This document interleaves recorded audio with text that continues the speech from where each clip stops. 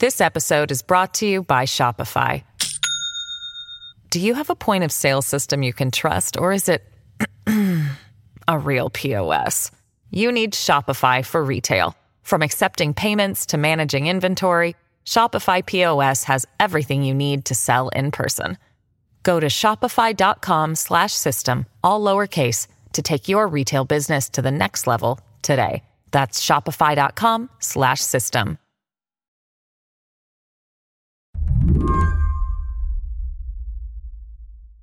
So, Sam, if I wanted to, how easy is it to figure out what kind of stocks U.S. politicians are trading? Oh, it's very easy. Really? Yeah. Do you know every time Nancy Pelosi trades something? I could if I wanted to.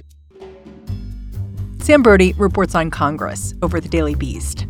Some enterprising folks online have actually set up alerts for particular lawmakers and their stock trades. You can now buy into an exchange traded fund that's essentially based on what lawmakers are trading. So it's gotten, you want to get the Nancy Pelosi ETF? Yeah, you can get that these days.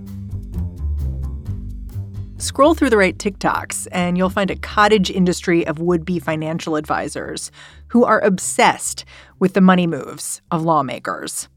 Sometimes it's a little hard to tell whether these accounts are looking to scold politicians or celebrate them. Shouts out to Nancy Pelosi, the stock market's biggest whale. Many take a special interest in Speaker of the House Nancy Pelosi, who, to be fair, does not trade stocks herself, but her husband does, aggressively. So I've come to the conclusion that Nancy Pelosi is a sidekick and she can guess when a stock is going to pump. So I think One TikToker called her a psychic. Right. And so you get to this sort of Yas queenification of, investing here. But I don't think you can separate it from the fact that the optics of this whole practice are pretty uncomfortable and sort of gross from a good government perspective. Despite all the cheerleading on TikTok, most Americans do not think lawmakers should be able to trade stocks at all, which is why some thought this was going to be the year that Congress reined itself in when it came to the stock market. After all, there are multiple bills floating around the Capitol that could ban elected officials from investing in companies directly. There's not a whole lot of issues that are talked about on the agenda right now that command such bipartisan support. So why isn't anything being done about it? This is the classic tale of Congress. Congress has an incredible inability, kind of institutionally and on a member level, to understand how its practices erode public trust in the institution. Members of Congress spend all day lamenting the fact that people don't trust Congress and they want to do things to restore public faith in the institution and so on and so forth. Yet here is something that comes up that is an obvious slam dunk. Yet members go, well, this could be really complicated for me and I don't know. Today on the show, the public wants them to do it. Many congresspeople themselves want to do it. So why won't Congress quit stock trading? I'm Mary Harris. You're listening to What Next? Stick around.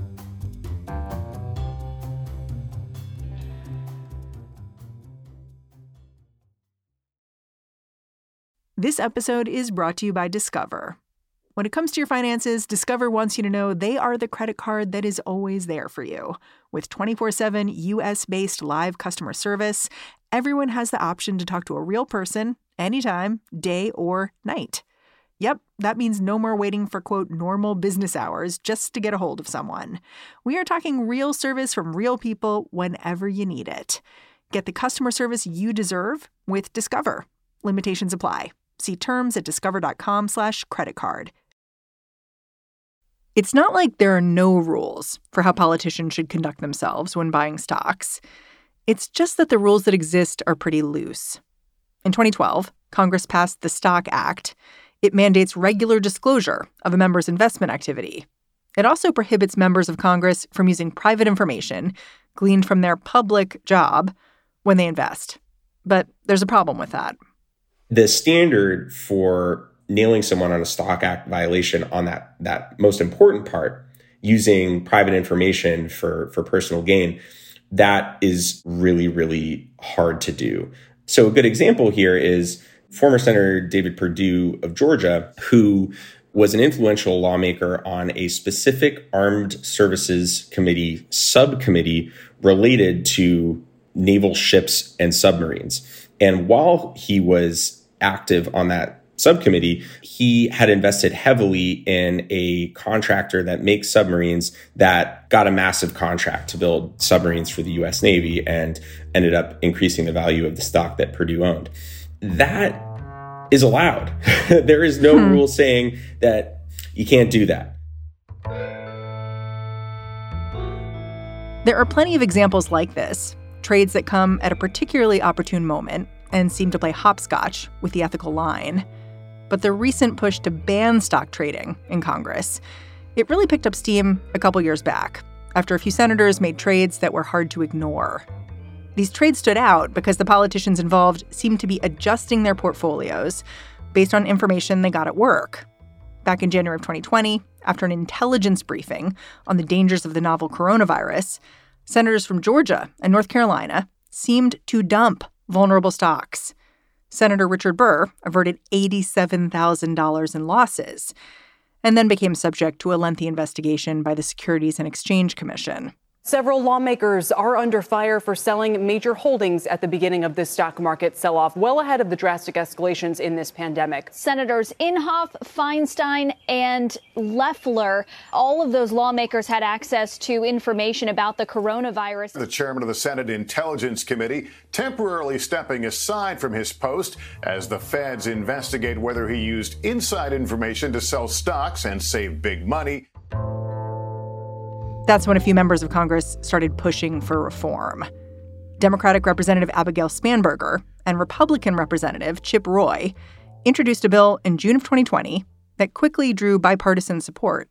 Members from across the political spectrum in both parties have written and gotten behind these bills because the politics are so good, and it gives basically anybody, I think, a ready-made and compelling political message, whether that's I'm fighting the swamp, or you can even work some kind of Pelosi message into it if you want. An anti-Pelosi message. Exactly. Or if you're Abigail Spanberger and you're in a tough district and you can say, look, I'm fighting to clean up Washington. I mean, that's a tried and true message that we've seen over the years be, pretty effective. So what ended up happening in 2021 and some of this year too was, because the politics of it were so good, we saw lots of members introduce various proposals related to stock trading on both sides of the Capitol. And so, they shared the same goal, which was to severely curtail or outright ban members of Congress from trading stocks. But because members are so sensitive to this because it affects them, right, there was a lot of debate and discussion about the finer points of how these bills were actually going to work. The Spanberger-Roy bill had, required members to put their assets into blind trusts, and others said no, like that would be too onerous for some members. And then other proposals were like, well, we should just have this apply to across the government. Let's have this apply to the judicial branch. And then you had members go, wait, we're kind of losing the plot here. We're just trying to focus on Congress. So what ended up happening, there were a lot of proposals, and then the problem became reconciling those proposals to arrive at one bill that could get consensus support. Well, it's interesting because Nancy Pelosi assigned one of her top deputies, Zoe Lofgren, to work on this bill, right? To kind of hash it out. That's my understanding. Is that correct? That's correct. That is correct. It seems like a good sign that she would do that. Like, oh, you're putting someone that you trust in charge of this. But was it? Yeah. Well, so let me take us back to a day in February of this year when the House was in session, and there had sort of started to be kind of a critical mass on stock trading. People like Spanberger were getting really bullish about their ability to move this thing quickly. Sometimes in Congress, stuff just happens fast, and it wasn't unreasonable to think that perhaps this could get done in a pretty short span. So there's all this hype. And the Capitol Hill tip sheets are going, Pelosi's going to make a big announcement on this. And then she goes to her weekly press conference amid all this hype, and she gets up there and she says, what matters to me is what my members think. Well, we're going to consider doing this, but we need to get members to support it. And we have to look at expanding this to the judicial branch and the Supreme Court. The Supreme Court has no disclosure, and it makes important decisions every day. So what we're going to do is we're going to see if the members want to do this and get to yes. What we're trying to build is consensus. And people are like, wait, that wasn't an announcement of anything. That was an announcement of we're going to take a look at this. So she's pumping the brakes. So yeah. Thank you all very much. Pelosi punted on that one. We'll be in touch. Thank you. And then ultimately, she handed the ball to Zoe Lofgren, a close ally of hers, who chairs the House Administration Committee, which sets the rules for members of Congress. So this bill was in Lofgren's jurisdiction. And, you know, there was a sense that Pelosi and her senior team, not just her, but, you know, Steny Hoyer, the second ranking Democrat in the House, they were not supportive of this, didn't really see the political upside, and were really reflecting the concerns of their closest allies, the senior members who have been there for a long time, kind of in the cool, you know, lukewarm bathwater of Capitol Hill when you start to lose touch with reality, who are saying, why should I have to do this? You know, who cares? I have to restructure my portfolio. It's going to take forever. There seems to be a generational gap here where you have people who've been there for a long time, been in Washington a long time, and then newer members who maybe have less to lose, who want reform. Is that a fair assessment? I think that's generally right. There are exceptions that are notable here and there. But yeah, it's just something that if you are newer to Congress, it makes a lot of sense for you to do. And you see this as sort of an obvious slam dunk. And it really, the bulk of the resistance as we understood it was from senior, long-serving members. I'm trying to figure out who Nancy Pelosi is in this stock ban conversation, because she, of course, has a husband who's heavily invested in the stock market. And, you know, that raises a lot of red flags for folks. And she definitely doesn't seem warm on the idea of stock ban legislation. Do you have theories here about what's going on? Because she certainly has the power to block legislation if she wants to. Sure. Of course, the optics are not good. And Nancy Pelosi's husband is a prolific trader of stocks. But what people miss in this conversation is how Nancy Pelosi operates and what ultimately has made her probably the most effective Democratic legislative leader in history. What Nancy Pelosi cares about is the unity of the Democratic caucus in the House. They have a narrow majority. This is her strength. She avoids issues that split her caucus, always has. That's what makes her effective.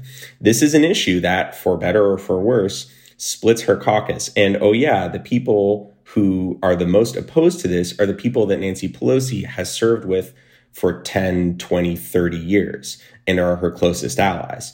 So she goes, okay, I know that the politics of this are good. I know my members who are in vulnerable races want to run on this. Yet, so many of my long-serving committee chairs, close allies, don't want to see this happen. And if this came up for a vote, they would be under immense pressure to vote yes just because the optics are so bad. And this would end up being a headache and potentially split the caucus and give Kevin McCarthy and the Republicans something to beat us up with. And I don't want to do that. I think that is a theory as to why she has been so reluctant to move the ball forward. We'll be right back after a quick break.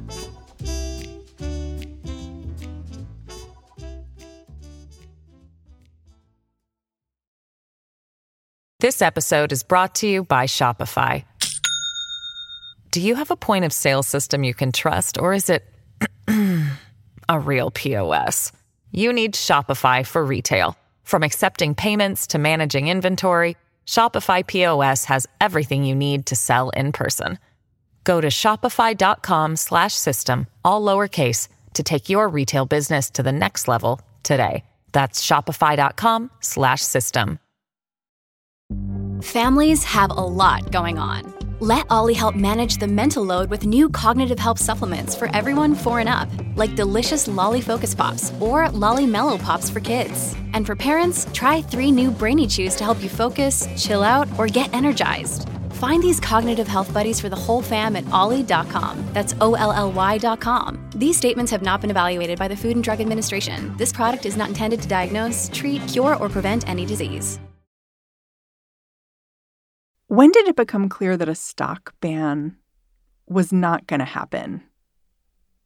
At least not in the next few weeks.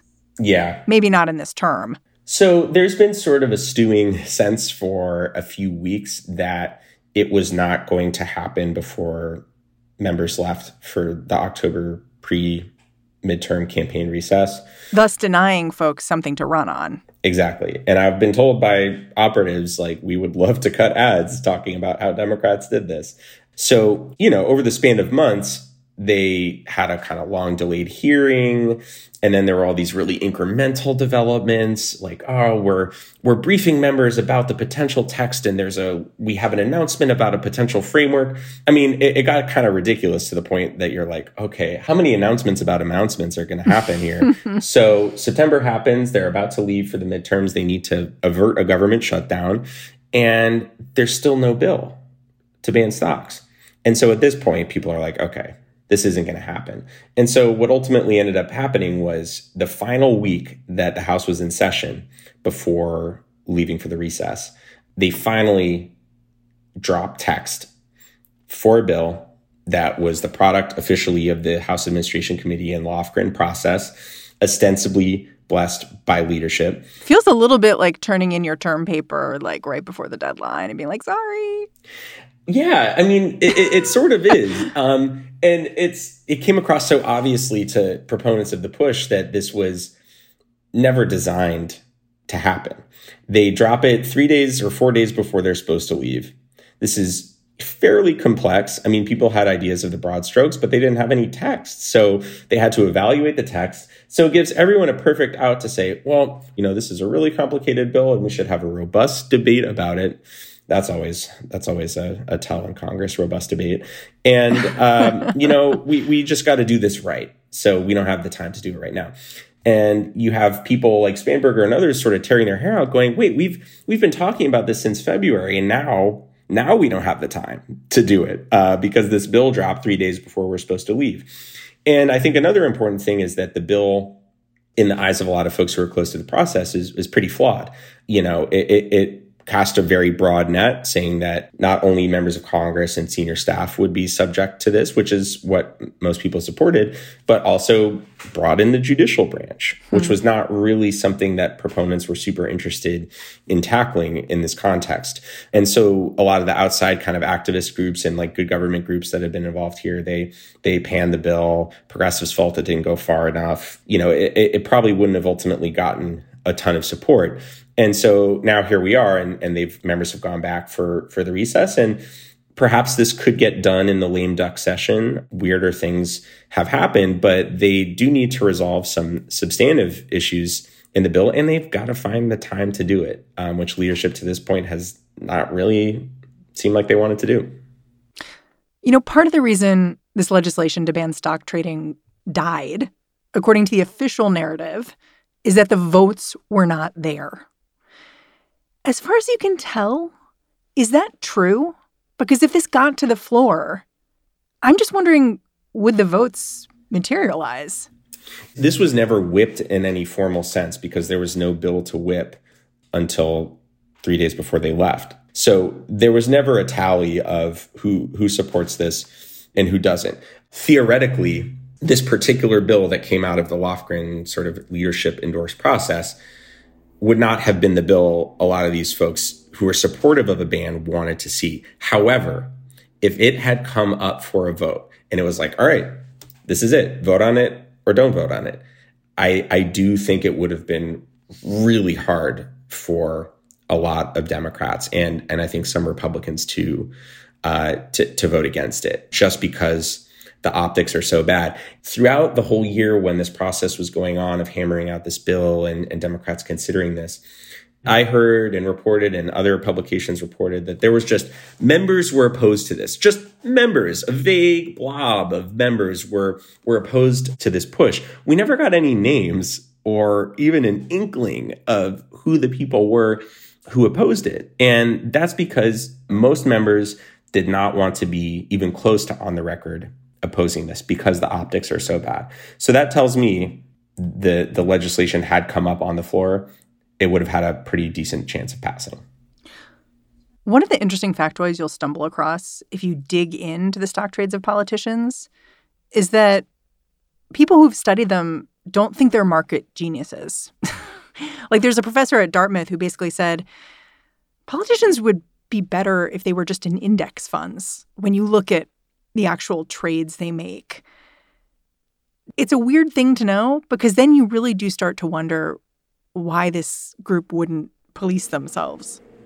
Yeah, the vast majority of members who trade individual stocks, yes, they're getting information that much of the public does not, but they're out there making dumb trades like your average American, you know? The problem is a lawmaker cannot see why an average member of the public would say, wait, like, sure, I can do that, but how the hell are you able to do that? And the fact that this has been allowed for so long just kind of calcifies in the culture of Capitol Hill to the point that it's just accepted. You mentioned that there were a bunch of members of Congress who were waiting to be able to craft ads for this latest midterm election where they said, we've done this. We've put in this stock trading ban for politicians. Look what we did for you. And now they can't do that. I sort of wonder if instead those same politicians, members of Congress, are crafting ads saying, I'm going to go back to Washington and make sure this happens, and I'm going to be fighting against Nancy Pelosi and Democratic leadership. And whether that opens up a whole new rift that, as you've said, Nancy Pelosi was trying to avoid by shunting this issue to the side. I think that's exactly right. I would not be surprised whatsoever if a Democrat running in a tough race cut an ad saying, I fought to ban members of Congress from trading stocks. I fought against corruption. Nancy Pelosi stopped me from doing that, or whatever, however you want to phrase that. Send me back to Congress and I'll keep fighting. Yet, something that's been a through line for Nancy Pelosi is her attitude is, to quote the great Al Davis of Raiders football fame, just win, baby. That's what Nancy Pelosi cares about. So she doesn't care if you use her as a tagline. She never has, right? Because Republicans have always made her into this boogeyman in campaign season. And Democrats in those races have had to distance themselves from Nancy Pelosi. Many of them said that they would not vote for her for speaker. That is a, once every 2 years ritual. A Democrat in a tough race says, I'm not going to vote for Nancy Pelosi for speaker. Well, guess what? They show up and they have a change of heart and they vote for Nancy Pelosi for speaker because that's just what happens. So Nancy Pelosi shrugs her shoulders and says, you do you. She says, you do you. You get here and then we'll see what it looks like. And what does she care about at the end of the day? She cares about holding the gavel. Whatever gets her to 218 seats in the House, that's just fine with her. So look, if somebody has to win by saying that they'll go back to Congress and fight Nancy Pelosi to get a stock trading ban done, I can't imagine that if that ends up helping them win, that Nancy Pelosi would be tremendously upset about that.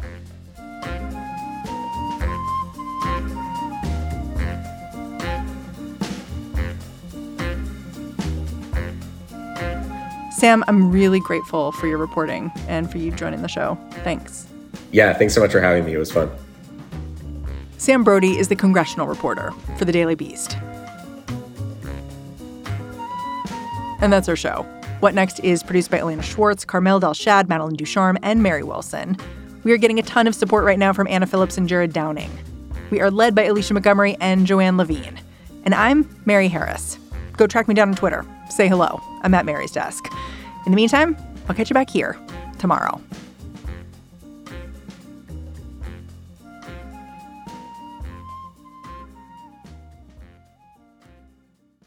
Hey guys, it is Ryan. I'm not sure if you know this about me, but I'm a bit of a fun fanatic when I can. I like to work, but I like fun too. It's a thing. And now the truth is out there. I can tell you about my favorite place to have fun. Chumba Casino. They have hundreds of social casino style games to choose from with new games released each week. You can play for free anytime, anywhere. And each day brings a new chance to collect daily bonuses. So join me in the fun. Sign up now at ChumbaCasino.com. No purchase necessary. VGW Group. Void where prohibited by law. See terms and conditions. 18+. Hi, this is Dahlia Lithwick, host of Slate's legal podcast, Amicus. If you're listening to this show, you might be interested in Amicus's live show that we're hosting in Washington, D.C. on Tuesday, May the 14th. My colleague, Mark Joseph Stern, and I will be talking to some amazing guests, including Sherrilyn Ifill and a sitting state Supreme Court justice, all about how originalism, a relatively recently invented way of interpreting the Constitution, has taken over the Supreme Court and radically reshaped the law. It's been doctrinal rocket fuel for the conservative legal movement and facilitated the rolling back of abortion rights, the expansion of gun rights, and the obliteration of the separation of church and state. And as another wildly consequential Supreme Court term careers to its end, the court's originalists are on a tear. But there's something you can do about it, and we hope you'll join us in D.C. on May 14th to explore the possible pathways out of the current situation. Go to slate.com/amicuslive for tickets.